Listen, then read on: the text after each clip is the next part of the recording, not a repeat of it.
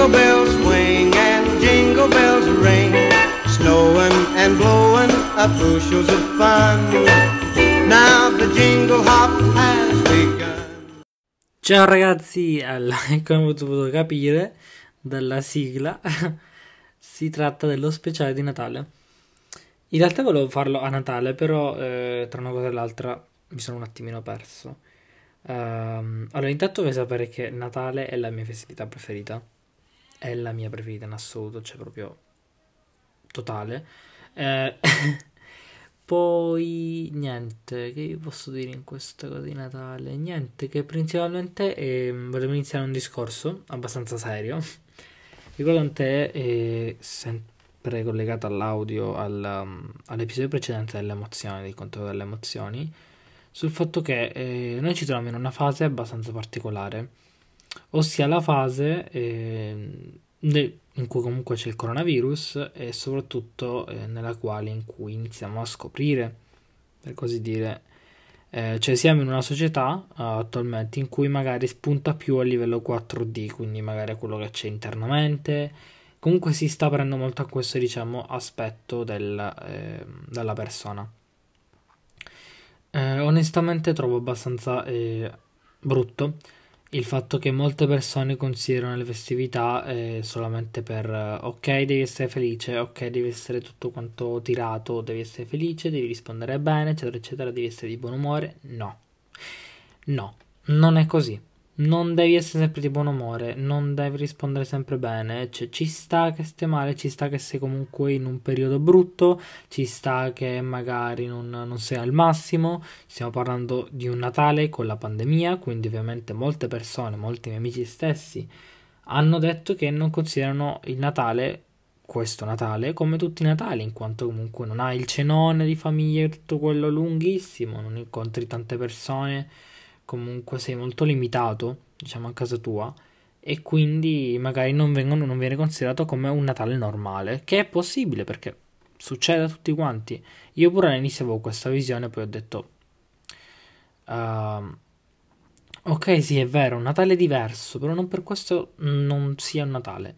Cioè, ho cercato, diciamo, di renderlo il più Natale possibile con me stesso, non che cancellassi completamente quello che è successo, quello che sta succedendo al momento, perché è una cosa abbastanza importante, la fase storica in cui noi stiamo vivendo, però non per questo mi dovevo far buttare giù. Cioè, io personalmente non voglio farmi buttare giù, essendo che io sono molto attaccato a questa festività. Però comunque ogni persona ovviamente è libero di vederla e di sopportarla come vuole.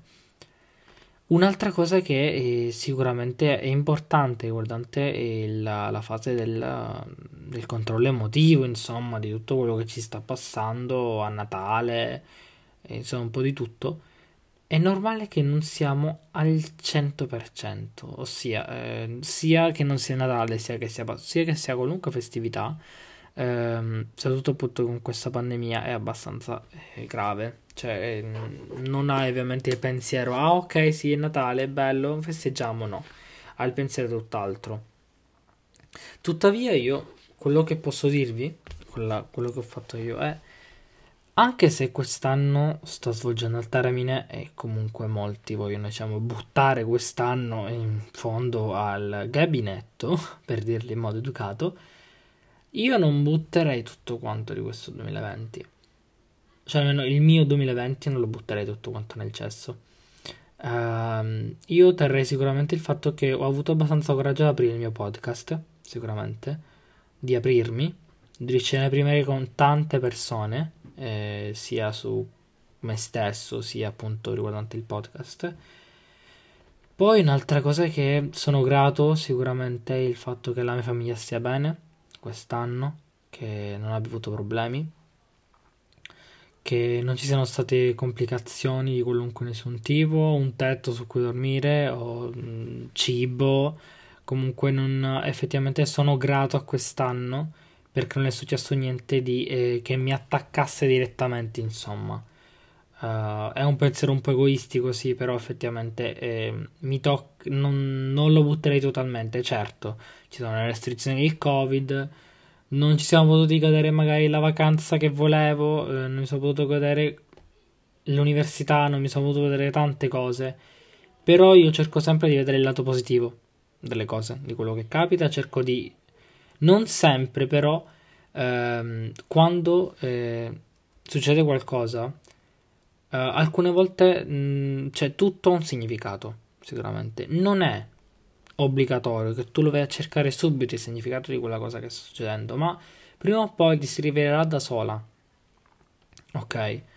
Quindi ritornando al fatto dell'anno, a me dà molto fastidio le persone, ad esempio, che dicono, ah no, giorno 1 di 350, beh, avete capito i giorni, insomma, mi dà molto fastidio perché tu effettivamente non cancelli, tu non puoi cancellare quello che hai fatto l'anno scorso cambiando, ah no, anno nuovo, vita nuova, no, non funziona così. Tu hai un anno, tu parli in un anno, in cui comunque cioè, è tutto collegato, è tutto un ciclo, è tutto un collegamento l'uno con l'altro. Quindi è sbagliato, sbagliatissimo secondo me, il fatto che tu elimini quell'anno prima, perché io non sono chi sono io attualmente, senza il 2019, senza il 2016, senza comunque tutti quegli anni che magari non sono stati bellissimi, però comunque mi hanno formato, mi hanno reso quello che sono attualmente. Quindi è un'espressione proprio brutta, secondo me. Cioè il fatto che tu elimini tutto quello che è successo, perché io non elimino niente di quello che è successo. Io non scrivo giorno 1 di 365, no, perché oltre che ho una concezione abbastanza diversa dal ok, l'anno nuovo no.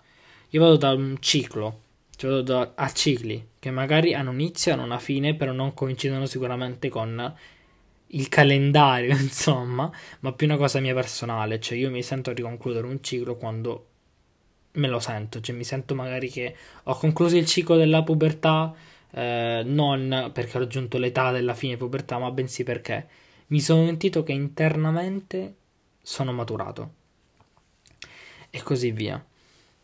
Quindi, dopo vi augurarvi buon Natale, buon anno nuovo, insomma, per chi comunque crede nel Natale e così via. Eh, Oltre vi auguro buone feste e niente. Ci sentiamo in un altro episodio. Ciao!